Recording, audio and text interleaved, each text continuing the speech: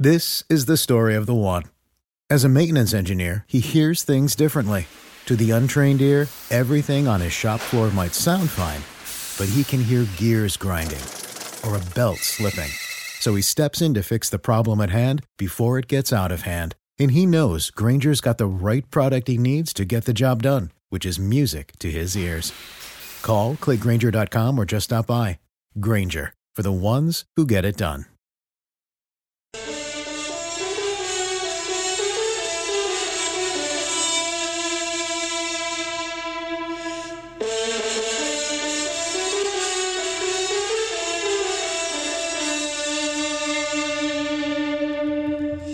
What a lovely pair of lungs Herman has. It's Chappie, Keep Calm and Cauliflower Cheese. It's episode 103. Episode 103, Keep Calm and Cauliflower Cheese. It's a sort of Mambo Italiano special today. It's England versus Italy on Sunday at Wembley. Could England bring back the main prize that they haven't been able to win since the 1966 World Cup, so 55 years?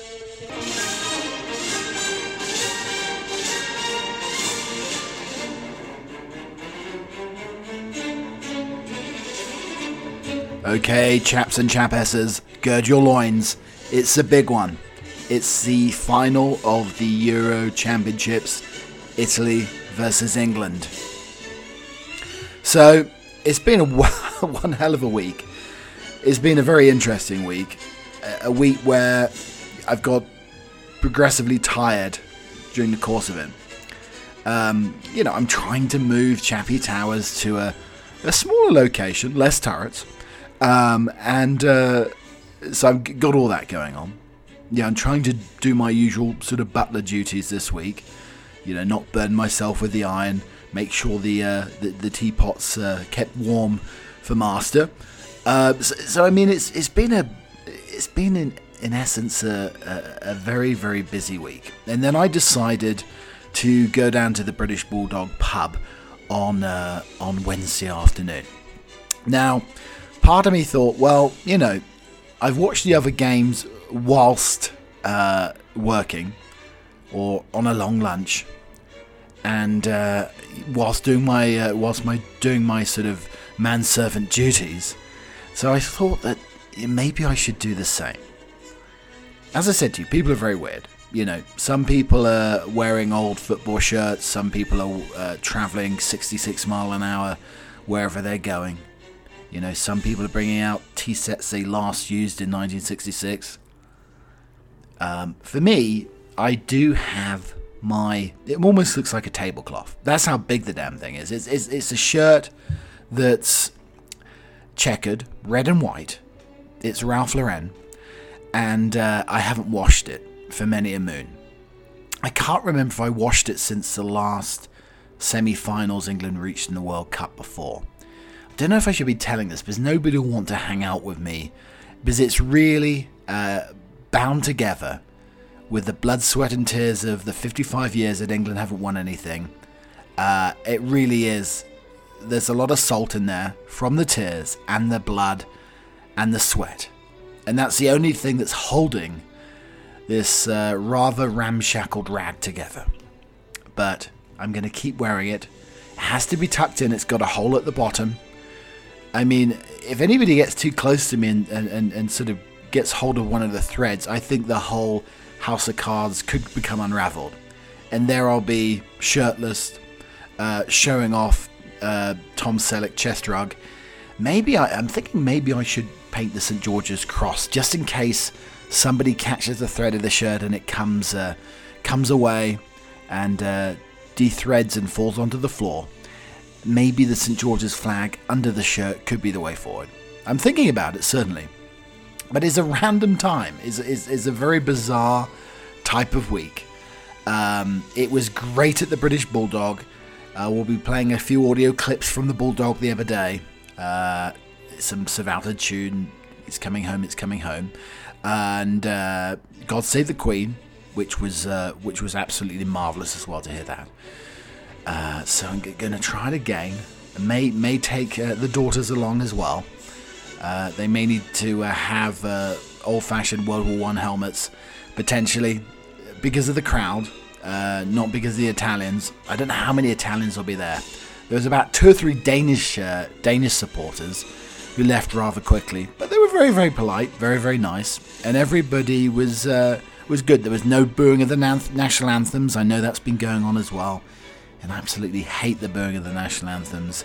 Please don't do that. Have respect for the national anthem of your nation.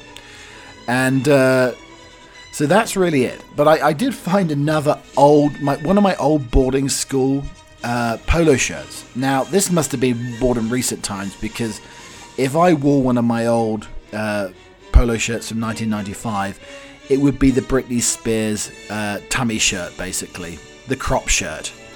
All my stomach would be a resplendent, sort of man bod, flamtastic, and the moobs would be prominent. It would be a Britney Spears situation, but they would. I think people would release me from wearing that shirt, though. They won't release poor Britney, but they would release me from wearing that shirt, because it's an abomination of human nature if I had to wear one of those. But this is a bigger shirt with the grasshopper crest on from boarding school, and it sort of fits quite well. I mean, after the beers and curry and everything else from the other day, I thought I wouldn't be able to squeeze into this beauty, but there we go.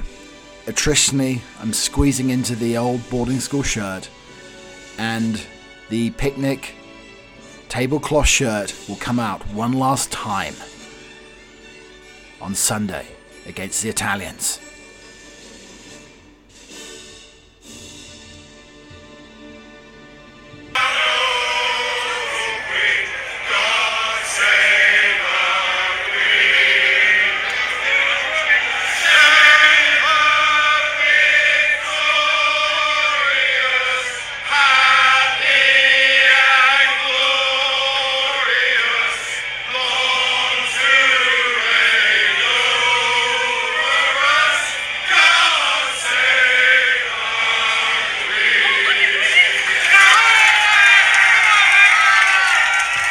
So today we have famous English football chants and phrases in Italian.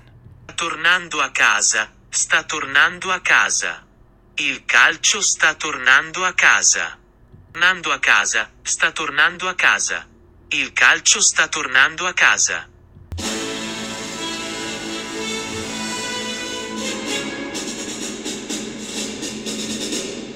So will it be the final great escape for England?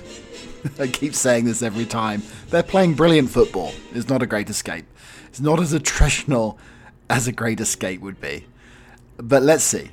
We'll say it one more time and see what happens. Keep calm and cauliflower cheese. It's Chappie here. We had a little episode earlier in the week against the Danish, and they turned out they weren't flaky. They're actually probably pretty stale, firm, hard as nails.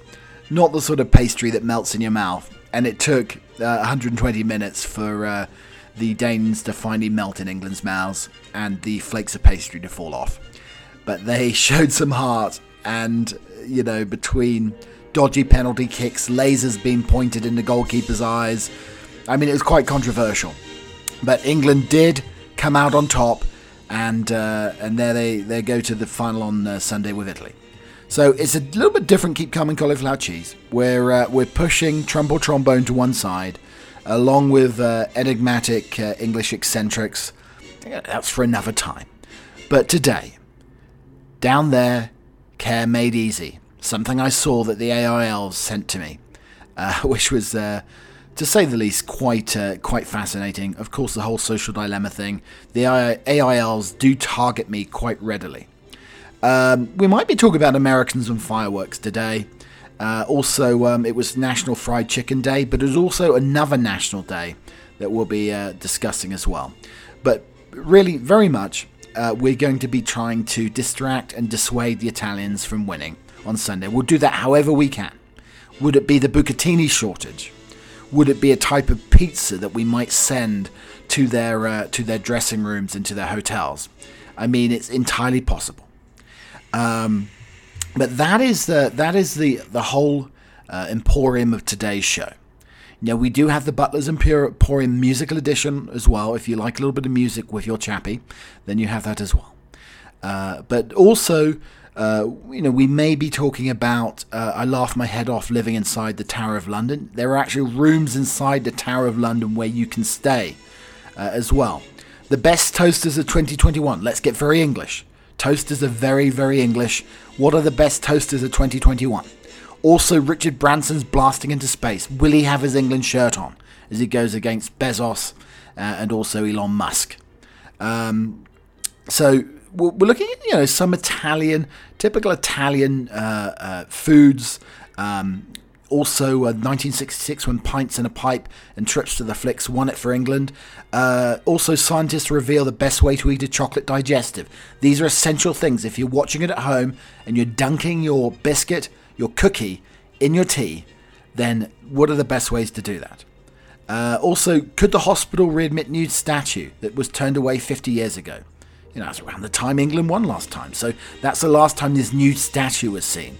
Also, a psychic banana this morning predicts the England versus Italy Euros final results. And some are saying it's Boris that won it. An Italian conspiracy theory claims the British Prime Minister Boris Johnson has helped England triumph in the Euros.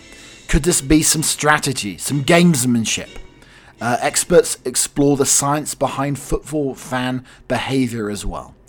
Also, 10 common Italian stereotypes that may shock you. And also 11 Italian foods that they will never eat in Italy. We're going to push this forward and see if it brings the result for the England boys today. See if they can come out triumphant. A little bit of gamesmanship. My father, my dear Uncle Jim the Weasel, they on the golf course, they used to rattle their keys, rattle their tees, did whatever they can to put me off. There has to be a little bit of gamesmanship, I feel, when it comes to England as well.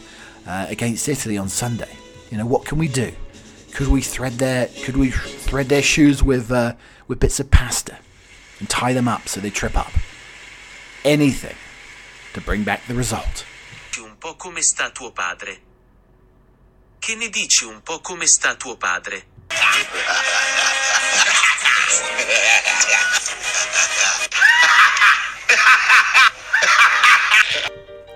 So, 11 Italian foods that they definitely won't eat in Italy.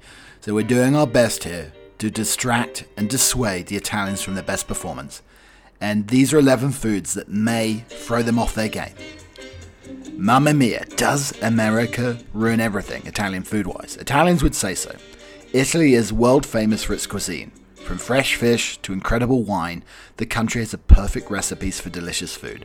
Nowadays you can get Italian food all over the globe. But did you know that what you're eating may not be the real deal? Americans in particular, and the UK, are guilty of putting major twists on Italian cuisine. And by twists, we mean completely making them up. And labeling them Italian is the worst part. In traditional American fashion, some of these dulces are heavier, way saltier and way larger in the portion size than traditional Italian food. So these are 11 Italian foods you won't find in Italy. Garlic bread.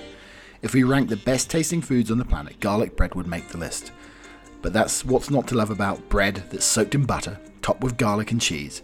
How about the fact that it's loaded with calories and spikes up your blood pressure? But the fact also it's not authentic Italian at all. The closest Italian thing is bruschetta, which means thin slices with heaps of tomatoes on, not wedged pieces of bread soaked in garlic butter. Scrimp scampi, buttery pasta, fresh shellfish. What more could you ask for? Well, you can't ask for that in Italy because it doesn't exist there. This dish most likely came from the traditional Italian dish, which features langoustines cooked in olive oil and herbs. America did their best, but swapped out olive oil for butter and added pasta to make this a heavy, calorific meal they call shrimp scampi. Marinara sauce. The marinara sauce, you might as well just pull the rug from under your feet. Marinara sauce isn't Italian. The red sauce you've been dumping on your pasta and pizza is very different from the kind of sauce you'll find on your Eurotrip. Marinara sauce is tomato heavy, and while tomatoes are on our list of foods that you should eat every day, traditional Italian sauces are light on the tomato and heavy on other ingredients, including olive oil and herbs. The result is a lighter dish and more delicate flavour if you can bear to put beside your beloved marinara sauce, try ordering pasta al pomodoro or spaghetti al puttanesca to go authentic. The puttanesca is the way to go. Love the delicate bits of anchovies in there as well. That's absolutely delicious. Italian wedding soup. This is one of the less traumatizing but enormously humorous because the soup is called Italian wedding soup. Ironically, there's nothing Italian about it. Yes, the sausage has pasta, but you won't find it on any menus in the boot. Italian wedding soup, also very, very high in carbs as well. Italian subs, again, Italian wedding soup and Italian hoagies and subs.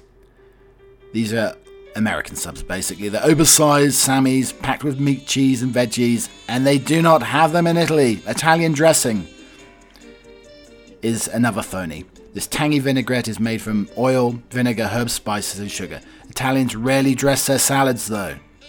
Pepperoni pizza cannot be ordered in Italy. Well, you can order pepperoni pizza in Italy, but you won't be brought a pie covered in salami circles. You'll be served slices topped with bell peppers instead.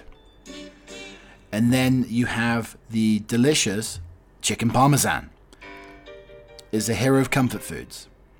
The closest thing to chicken parmesan in Italy, though, is baked eggplant with parmesan cheese, doused with cheese and breadcrumbs. Chicken parmesan doesn't exist in Italy. No to the Italia. And then spaghetti and meatballs. Spaghetti meatballs too.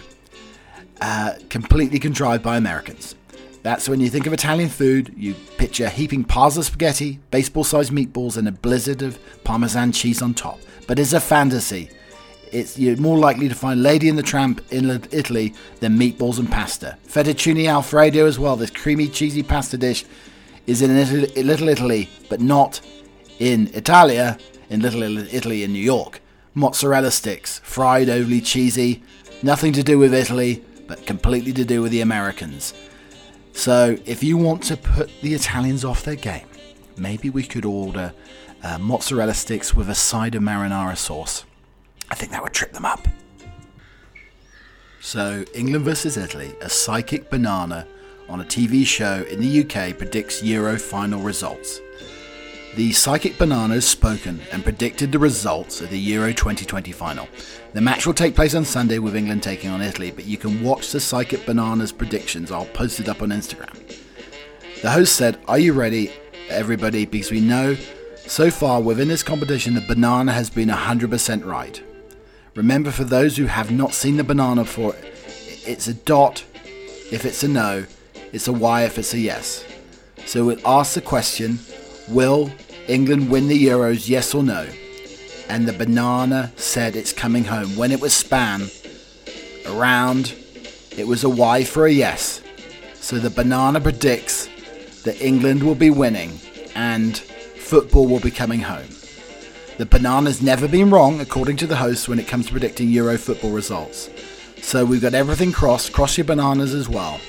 So if you want a psychic banana too, I don't know if it has to be ripe, a greenish banana, yellow banana, a speckled brown and yellow banana. I'm not too sure. But if you want to spin your banana and see if it's going to land on the yes for coming home or no for the Italians taking home the leftovers, then spin the psychic banana today. So I think the 4th of July celebrations finally got to me on Sunday, and I became completely Americanized. There is a picture of me hugging a 1776 4th of July pillow, and also I said to my mother that I need to hang my pants up. In England, if you say you're hanging your pants up, it's your undercrackers. It's the things that covers up the meat and two veg. It's the tighty whities. It's the boulder holsters. Whatever you want to call it. But it's not trousers. And that's the whole thing. I do get flummoxed between the trunk and the boot. Luckily there's no knickers involved here. It's just pants, which in this case were trousers.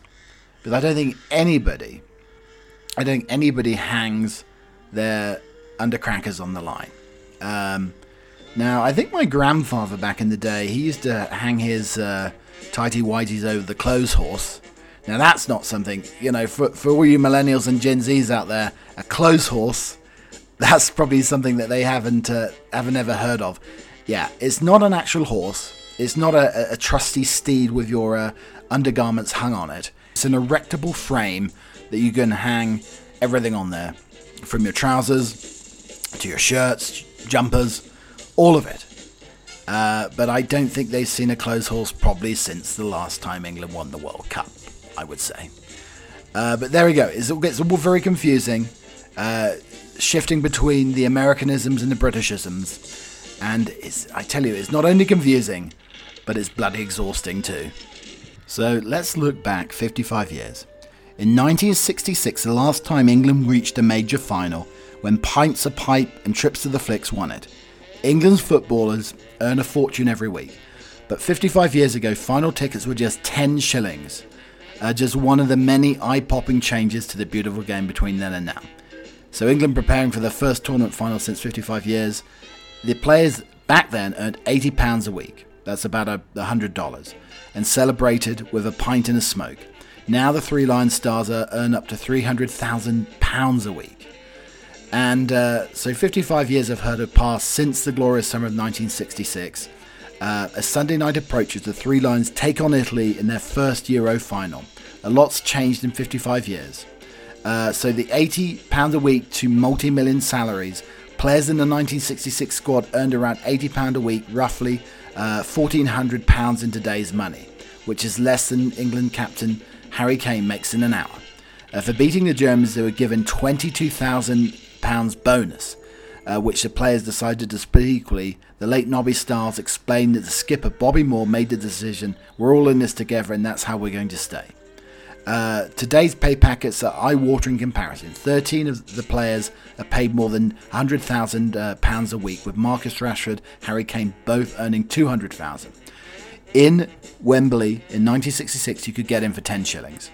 A ticket for the final against West Germany could be bought for as little as 10 shillings, that's 50 pence, or about 75 cents. Adjusting the inflation, that's £8.73. About $10. They were sold from a wooden kiosk outside of Wembley. If you're lucky enough to get tickets officially for Sunday's game, you could shell out between £252 and £808 to get in. Now, they may be heroes to our fans, but in 1966 squad didn't lead a luxury life. Bobby Charlton lived in a modest detached house in Knutsford, Cheshire, with his wife and their 2 daughters. When they were looking for somewhere bigger, Norma went to a property auction with a maximum budget of £43,000, which was a fortune back then. Captain Harry Kane and his wife and their 3 children are currently renting a £70 million pad in London, £15,000 a week. Southgate's players can't afford to celebrate just yet. Short of singing Sweet Caroline, the crowds and posting jubilantly on social media after a semi-final win against the Danish. Bobby Charlton and Jack Charlton, when they beat Portugal, went to the pub with their mum Sissy, and they treated themselves to a pint of bitter and a cheeky cigarette or 2. After the final, there'll be an impromptu victory down the Edgware Road, followed by a meal at the Royal Garden Hotel in Kensington. The reception was really quite low-key, explained former striker Jimmy Greaves. And the Wags, the footballers' wives, had to dine in separate rooms in 1966. And they're kept apart, as they are today, because of the COVID rules. And they also had to drive themselves to the game, to Wembley, the day of the match. Then during the celebration dinner, they had to eat in separate rooms upstairs. Bobby Moore's wife Tina wore a silk chiffon dress and a mink stole, and recalled there was a touch of Cinderella about it. All dressed up, we had to wait hours before to go to the ball. At the end of the meal, the women presented with a bizarre gift, a pair of scissors in a box. So the AI elves have yet again been busy sending me things that they think I'm going to need through Instagram, Twitter, everything else. These ads appear. And the ad that I got this week come from a shaving club. And it was suggested, down there, care made easy. Get everything you need to look, feel and smell your best delivered right to your door. And the choice was One Wipe Charlie's, the slightly dubious and dodgy Swamp Stop ball spray. Now, what do you do? What do you do with the ball spray? I mean, do you have to lift the old boy up and spray underneath? Do Do you have to move the baubles to one side and spray on the Christmas spray? I mean, what do you need to do here? It's quite confusing, to say the least, with your swamp stop ball spray. I mean, what if you don't have the sweaty Betty Swallock's issue? I mean, if you don't have that, will a little bit of baby powder suffice? But are the AILs trying to say that I am sweaty below the belt? I mean, that's possibly what is being said here. And I don't know about the one wipe Charlies. I don't think I want to put any Charlies near my nether regions, to say the least. But that is what the AILs introduced to me this week. It was the Swamp Stop Ball Spray. And immediately mine thinks to Donald Trump's, one of his famous sayings about draining the swamp. I think when it comes to the ball spray, I do not want my swamp drained. I am a little bit concerned about my lack of passion for pyrotechnics. They had the big firework displays. I mean, it did seem like we're in the midst of Israel versus Palestine the other day. There were so many fireworks going off, and it was pretty bloody awful. And it scares dogs. It scares mothers away from their children, chicks, just hatched, foxes, badgers, whatever it is. It scares them away. But these are exploding all over the shop. And I really sort of felt a little emasculated. I wasn't excited about the pyrotechnics. There was no passion for the pyrotechnics and pyromania. It seems to be something that American men love, but they also like wearing white trainers and long socks and undershirts all the time. There was a lot of men out there lighting fireworks in their flammable undershirts, and I was a little bit worried about it, to say, wear some pure cotton which isn't flammable if you're lighting up your fireworks. That's my suggestion anyway. But I should have put the AirPods in, blocked out the sound, because they were blowing up behind me, in front of me, everything else. It felt like George III, Mad King George, was being bombarded on some call Treason Day, some call Freedom Day. So we're harking back a little bit to 1966 today. On the Music Emporium Butler Edition on Spotify, I'm playing a couple of tracks off the Revolver Beatles album, which is one of my favourite Beatles albums out there. Revolver was the 7th studio album by the English rock band The Beatles, released 5th of August 1966, including the double A-side Eleanor Rigby. The album was the Beatles' final recording project before their retirement as live performers and marked the group's most overt use of studio technology to date. And it advanced on Rubber Soul of 1965. It also became regarded as one of the greatest, most innovative albums in the history of popular music, with recognition centered on the range of musical styles, diverse sounds, and lyrical content. It was recorded between April and June 1966 and released on the 5th of August. So after the World Cup in 1966, it was released. In the United Kingdom, the album contained 14 tracks, gradually distributed to radio stations weeks before the release. In North America, Revolver was reduced to 11 songs by Capitol Records, which omitted 3 appearing on the June 1966 LP Yesterday and Today. The release also coincided with the Beatles' final concert tour and the controversy surrounding Lennon's remark that the band had become more popular than Jesus. Revolver surpassed Sgt. Pepper's Heart Club Band in many critics' estimation as the Beatles' best album. I mean, in some of the production techniques, they furthered the spirit of studio experimentation evident on Rubber Soul, with the Beatles increasingly involved in the production of the music. George Martin's role as the producer changed the way they facilitated and collaborated, and the band relied on him in making the conception of the recordings they made. The Beatles had a new recording engineer on the project, 19-year-old Jeff Emmerich, who talked about the Revolver pre-production rehearsal process. Instead, the band used the studio to create each song, which was often an outline of the composition. Speaking shortly before the start of the sessions, Lennon said that they had considered making the album a continuous flow of tracks without gaps to differentiate between each song. So, harking back to 1966, 55 years ago, we have some lovely tracks from the Beatles' Revolver album.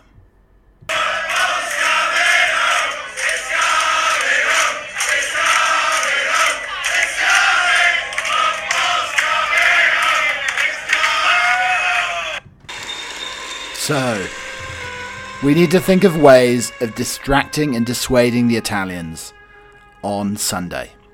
And one of the things I saw in the week, and I love her to death, was an absolute abomination by Nigella Lawson, the hostess with the mostess normally. But she tried to decree a new dish. Marmite pasta.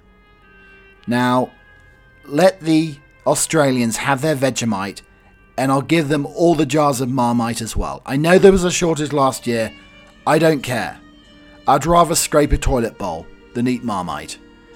And Nigella's Marmite pasta could be the thing that could put the Italians off their game on Sunday. So I think that we need to Uber Eats, Grubhub, Deliveroo, whatever it is, Nigella's Marmite pasta to the Italian football team just before the game. I think that would distract them. I think that would throw them off their game. I think they would be weighted down with the yeasty, heavy, laden pasta that Nigella cooked. That's one idea. I also thought that we could infiltrate the Italians' London hotel and send over and put pineapple all over their pizza. I think we need to catapult pineapple-ridden pizza over the turrets of the hotel into the Italians' hotel rooms and put them off. Nothing puts an Italian off more than pineapple on the pizza. I think it could be the thing that allows England to bring it home. We could remind them of the bucatini shortage. Is that still going on? That could make, thick, luscious, bigger than spaghetti, thicker than spaghetti, straw-like bucatini was on a shortage during the pandemic last year. If you could talk to them about the bucatini shortage and get them all so emotional, I think that could put them off their game as well. These are the things that we need to do.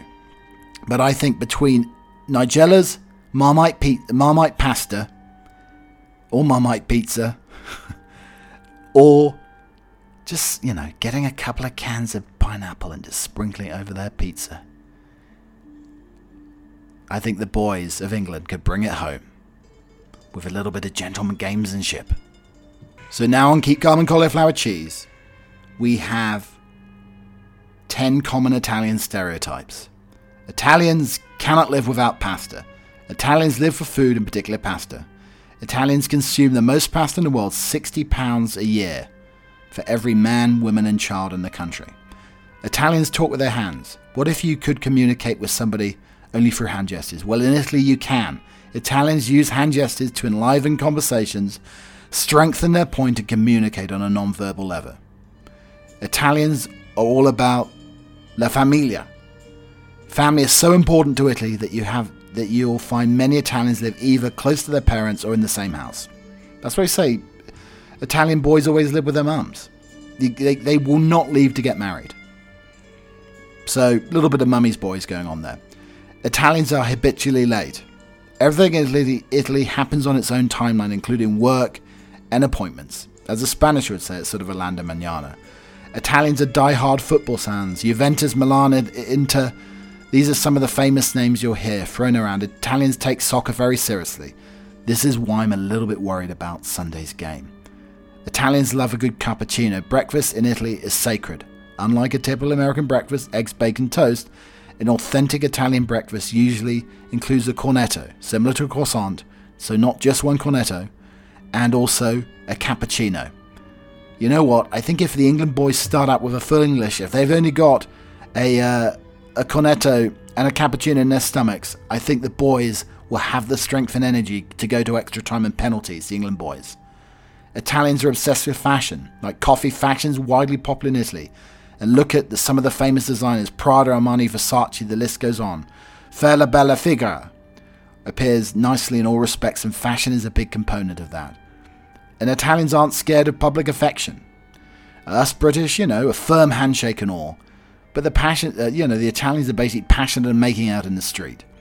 Italians love the opera, riveted by Puccini, Rossini, Bellini. Italians love the opera. Hordes of people attend outdoor performances in amphitheatres every year. And Italians can't get enough of Dante's Divine Comedy. Ask any Italian to recite the Divine Comedy and chances are they'll be able to recite at least some, if not a substantial amount, of Dante's Divine Comedy. Well, let's hope that the Italians' performance on Sunday isn't a classic comedic effort. So if any of the England team want to really irritate the Italians, these are the ways to piss off an Italian. Exercise your right of way. In Italy, there are no traffic laws, basically. And if you attempt to enforce things like the speed limit, parking zones, all bets are off. Also, skip the cheek kiss. It's customary in Italian culture to greet your friends and family members. I think the England guys just go for the firm handshake. No cheek kissing, especially during COVID. Suggests that other cultures' cuisines might be more delicious than Italian food. Not as delicious as the full English. Mess with their food. As I said earlier, pineapple on the pizza, Nigella's Marmite pasta may be the way forward, or an extra large meatball. Keep your cards close. Don't be too passionate. Compared to people from other cultures, Italians are very curious, bordering on nosy. They have very strong opinions. Within minutes of meeting you, they want to know how old you are. Do you have a boyfriend? Are you still in love with him? Once you know that, and they'll bombard you with helpful observations, such as you shouldn't be wearing that eyeshadow, your skin's breaking out a lot lately. You might be tempted to tell them to mind their own damn business, but be polite, keep your cards close to your chest, and it'll drive them crazy. Never say anything remotely negative about Italy. Certainly don't do that. I think the England boys could also, when it's a free kick, make them wait. They're not very patient as well. And also, north-south of Italy, same difference. Italy has 20 regions, 110 provinces, each geographically distinct and widely varied in cuisine, customs, accents. Traditionally, the North Alpine Industrial is considered the civilized part of Italy, with all the mess getting more chaotic as you travel further south. So here are some of my one favourite Italian joke and one favourite English joke. This is the Italian joke. Did you hear about the Italian chef that died? He passed away. We cannot only do much. His legacy will be a piece of history. And possibly one of my favourite English jokes that I've heard in a long time. What do you call a useless piece of skin on a penis? A bloke. Apparently the Italians have already thrown in the towel. They say it's Boris what won it. Italian conspiracy theory claims England will triumph in the Euros because of the Prime Minister of the UK, Boris Johnson. It wasn't Harry Kane or Raheem Sterling who helped England beat Denmark with a controversial penalty. According to a conspiracy theory in Italy, the congratulations should instead go to British Prime Minister Boris Johnson. Some Italian fans claim that UEFA, the governing body of football in Europe, favours England and is helping them win the Euro 2020 tournament because Boris Johnson intervened to block the creation of the proposed Super League, which would be a rival to UEFA's Champions League.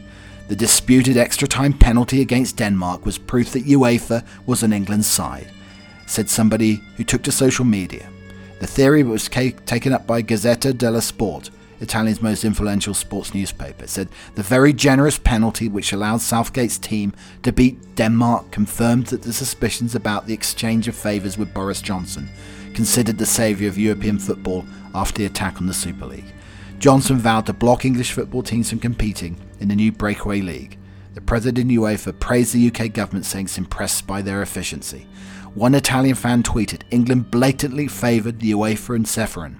They played all the games at home apart from one. They have referees on their side.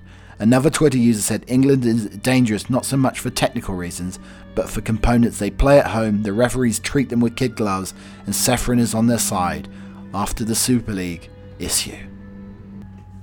Who knows if Boris Johnson is the secret ingredient to help England win? One thing for sure, Boris, do not wear an England shirt under your suit. Nobody does that.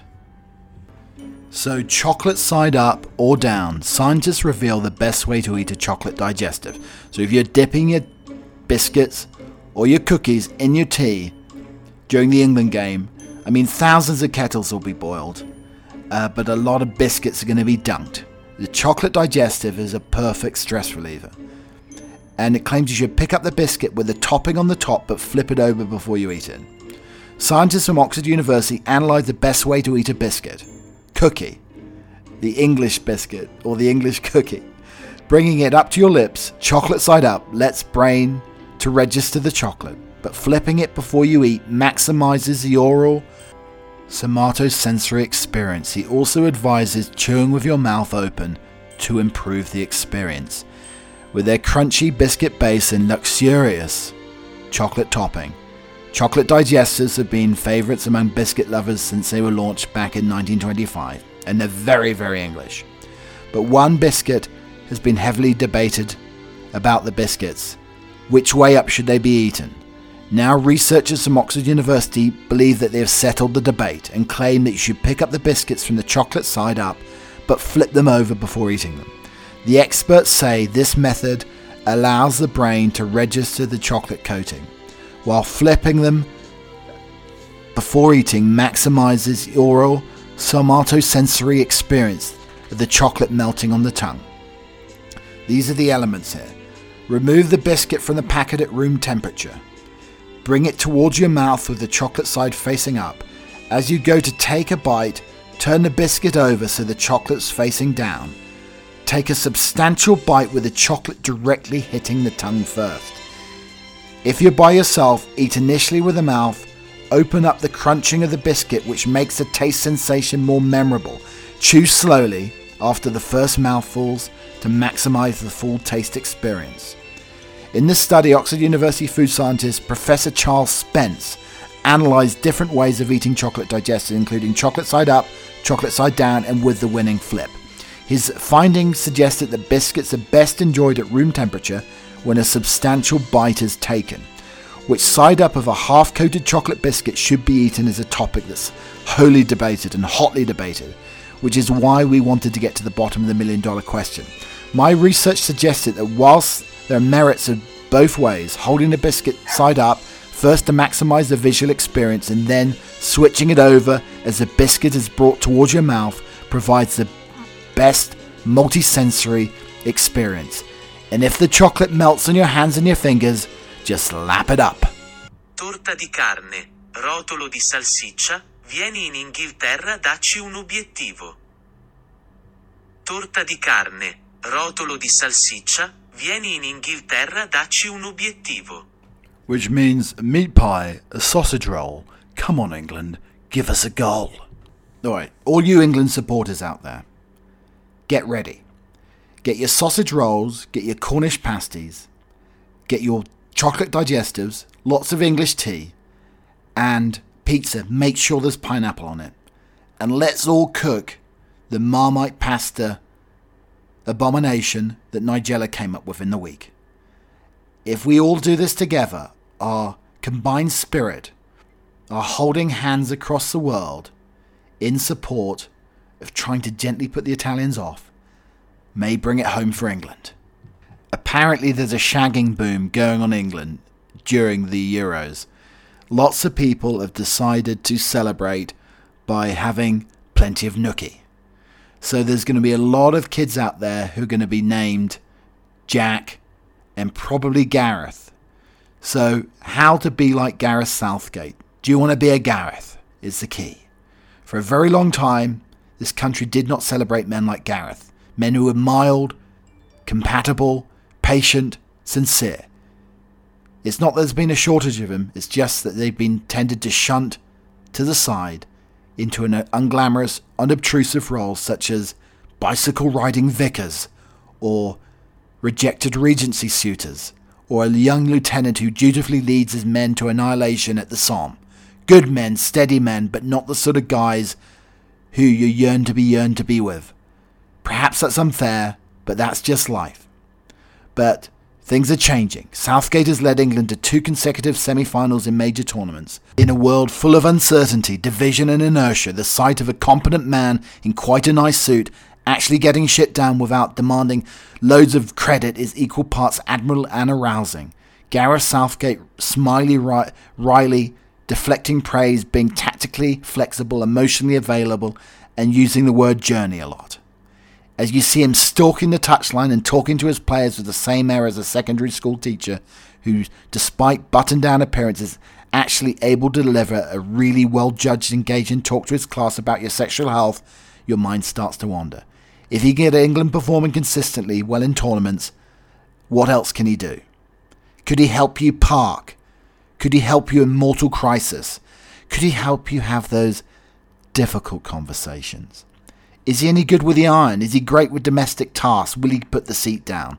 What's he like at cooking? Will he do all the cooking for you? Could he organise a stag do or bachelor party or even a bachelorette party? Is he an expert on trivia and pub quizzes? And how are his parenting skills? Could he get the kids to bed without them crying? Could he train your dog to not jump up on you? The man in the waistcoat, hats off, salutes to you. Let's all try to be a Gareth. Tornando a casa, sta tornando a casa. Il calcio sta tornando a casa. Sta tornando a casa, sta tornando a casa. Il calcio sta tornando a casa. Di carne, rotolo di salsiccia, vieni in Inghilterra, dacci un obiettivo. That's almost it from me. So keep coming, cauliflower cheese. This has been the England versus Italy Euro final special. A meat pie, sausage roll, come on England, give us a goal special. So I'm across all the audio platforms, Apple, Pandora, TuneIn, iHeartRadio, all of those. And then there's a musical playlist on Spotify, a Butler Edition musical emporium. Some Ashford and Simpson, some Supergrass, World in Motion, Billy Joel, Vindaloo, Kula Shaker, The Beatles, Carly Simon, Gene Wilder even, and a bit of Black Grape, Frank Sinatra, and some yacht rock to finish. A perfect soundtrack for the football weekend.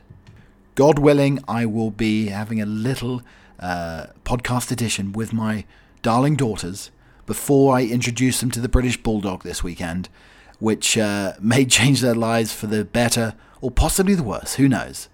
But let's hope they'll be singing It's Coming Home, It's Coming Home, Football's Coming Home. So it's a short poem by Joyce Hemsley, reflecting the 55 years since England were last in a major football final. Red wine filled the goblets, salad filled the bowls, flowers adorned the tables, acknowledging the winning goal. Joyous laughter everywhere, joyous laughter everywhere. Happiness lifted each soul when Germany played England, a day of excitement to remember as England stole the leading role. Thank you for listening to the podcast. Fingers and everything else crossed this weekend. These last few weeks have given people lots of joy during the last 18 or 19 months of misery and solitude in some people's cases. So if you're pouring yourself a cup of tea, dunk the digestives in. You know what? I might be dunking my sausage roll in the pint as part of the celebration. For now, it's Chappy out. Cheerio.